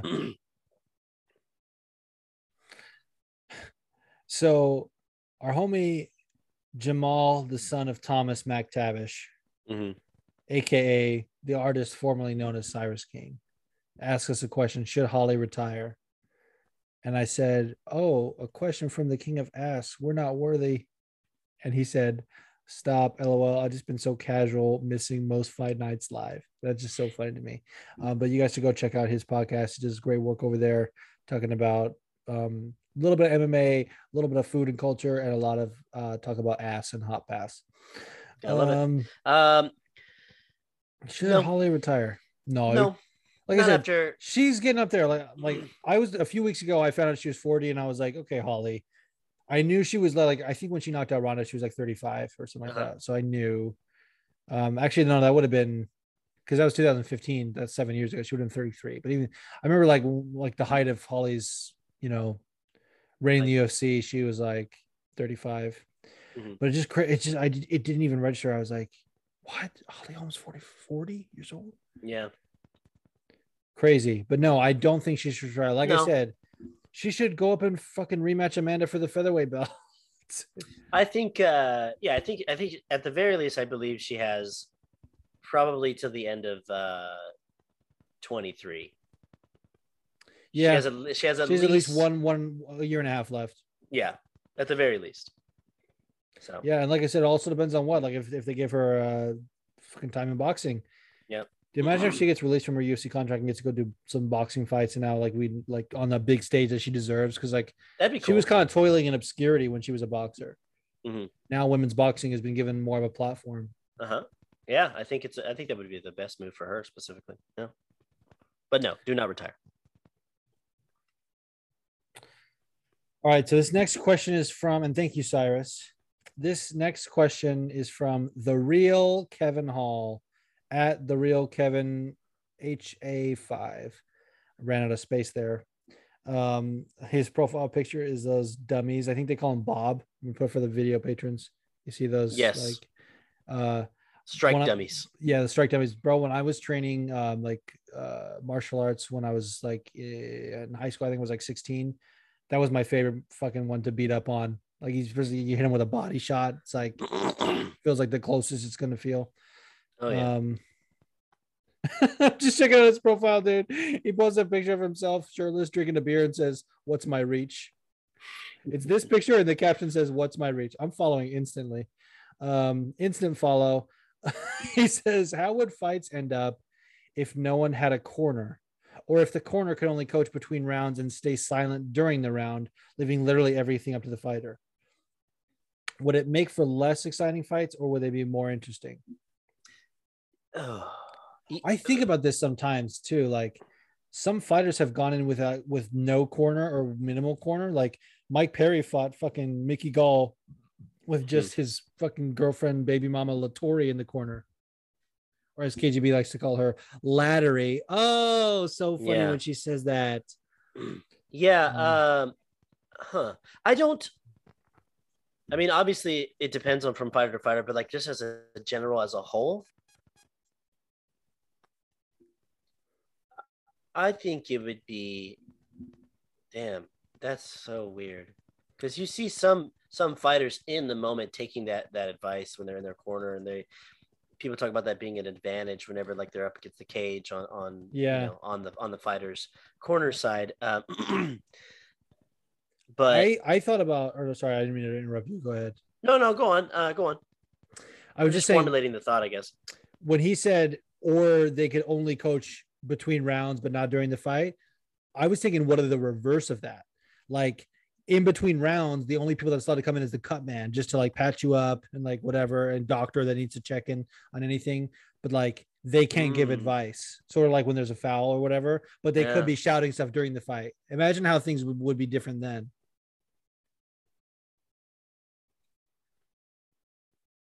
I wonder if that would be, I'm curious if that would be, I think it might be, it definitely would be more exciting, but it would also make what the people are saying outside of the ring more specific, because when they're on the stool, it's so incredibly specific. Unless they're like at their wit's end and they just are not good at motivating people. Shouting obscenities. Exactly. And what it sounds like from the outside, it sounds a lot like, okay, play this 1-2, play that. Okay, she's going for this, she's coming for that. It would just make that a lot more specific as to like what they're, I think it would just make it a lot more specific as to what your situation of them only being able to do it outside. Because if you can't do it whenever they're sitting down, it's like you get the breather. You know what I mean? Yeah. I mean, your way kind of makes more sense. Like they don't have to, they're resting. You know what I mean? Yeah, exactly. And I often feel like certain fighters, like they're depending on the situation, they're not getting a lot out of those like corner advice. Like it obviously depends on the relationship between the corner and the fighter, and like, what they're in need of. But if they're just dog tired and the arena's loud, if it's arena with fans, they're not fucking paying word one attention. They're not paying attention to word one of that advice. They're just like, okay, yeah, I just want like whatever. Because you see all the times, like I'll see a coach give like what I think is really sound technical advice. They're like, come on, the overhand is there, she's dropping her left, just go for it or whatever. And then they go in and do the complete opposite. Like, that is going in one ear and out the other too. Right. But we've seen a couple of times. I think that's the thing. We haven't seen like enough times where the corner the advice has been incredibly detrimental, in the sense of like the Aspen Ladd one is a very good example. Yeah. Or the Ronda Rousey one against Holly Holm, where Ronda got her fucking ass beat in the first round. And Emma goes, "We got her right where we want her." I just mean in the positive effect of it. Yeah. Oh yeah. Taking the most effect after someone's.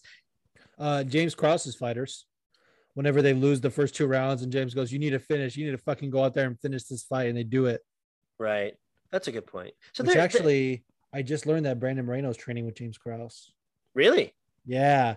I've talked about this before. I listened to Hablemos MMA with Danny Segura, and he did a little entrevista, a little interview with. I sound so fucking pretentious when I say it like that, but he did an interview with Brandon Moreno, and they were like talking about training with James Krause, and I'm like, fuck yeah. I like that a lot. That's gonna be, Kai France and Brandon Moreno is gonna be a sick fight. I hate that I love both of them. Yeah, they fought already, and Brandon beat him. But I think where they're at now is a little more interesting. Like Kai's proven to be He's definitely got a better grappling defense, I'll say, and that's Brandon's like bread and butter. Yeah, Brandon can strike too. Ooh, this fight to go back to circle back to the question, I think it would make fights in his version of it. I think it would make fights less exciting. I think it's dependent, though. Right. It kind of would. I mean, obviously, it's each fight, but I just mean like a lot of times, like these adjustments that are happening in the mid fight. Sometimes, like fighters will kind of just lead themselves towards what they think is working, and you'll watch a fight and be like, "Oh, that wasn't working at all." And and if you didn't have anyone saying like, hey, try something a little bit different, but I don't know, it's like we said, the idea that it's not positively affecting the fight for corner advice. Usually it's not like a quick adjustment or anything like that. Yeah, I think it would probably make it a little less exciting just as a overall whole. I think fighters would just kind of follow their same. If they wouldn't have that voice in their head, I think it would just be them being like, "What's the game plan that we came up with?" Not Exactly. in the moment, and then they'd be like, "Oh yeah, right. I got to go after that." Like that person takes down so much. Okay, I got to make sure I do that consistently. And then it's like, oh well, they're changing that game plan. I was like, what was the game plan? It's like, oh well, it's different. Now that I'm thinking about it, the more we're talking about, like, this really depends on if you're watching live or on TV.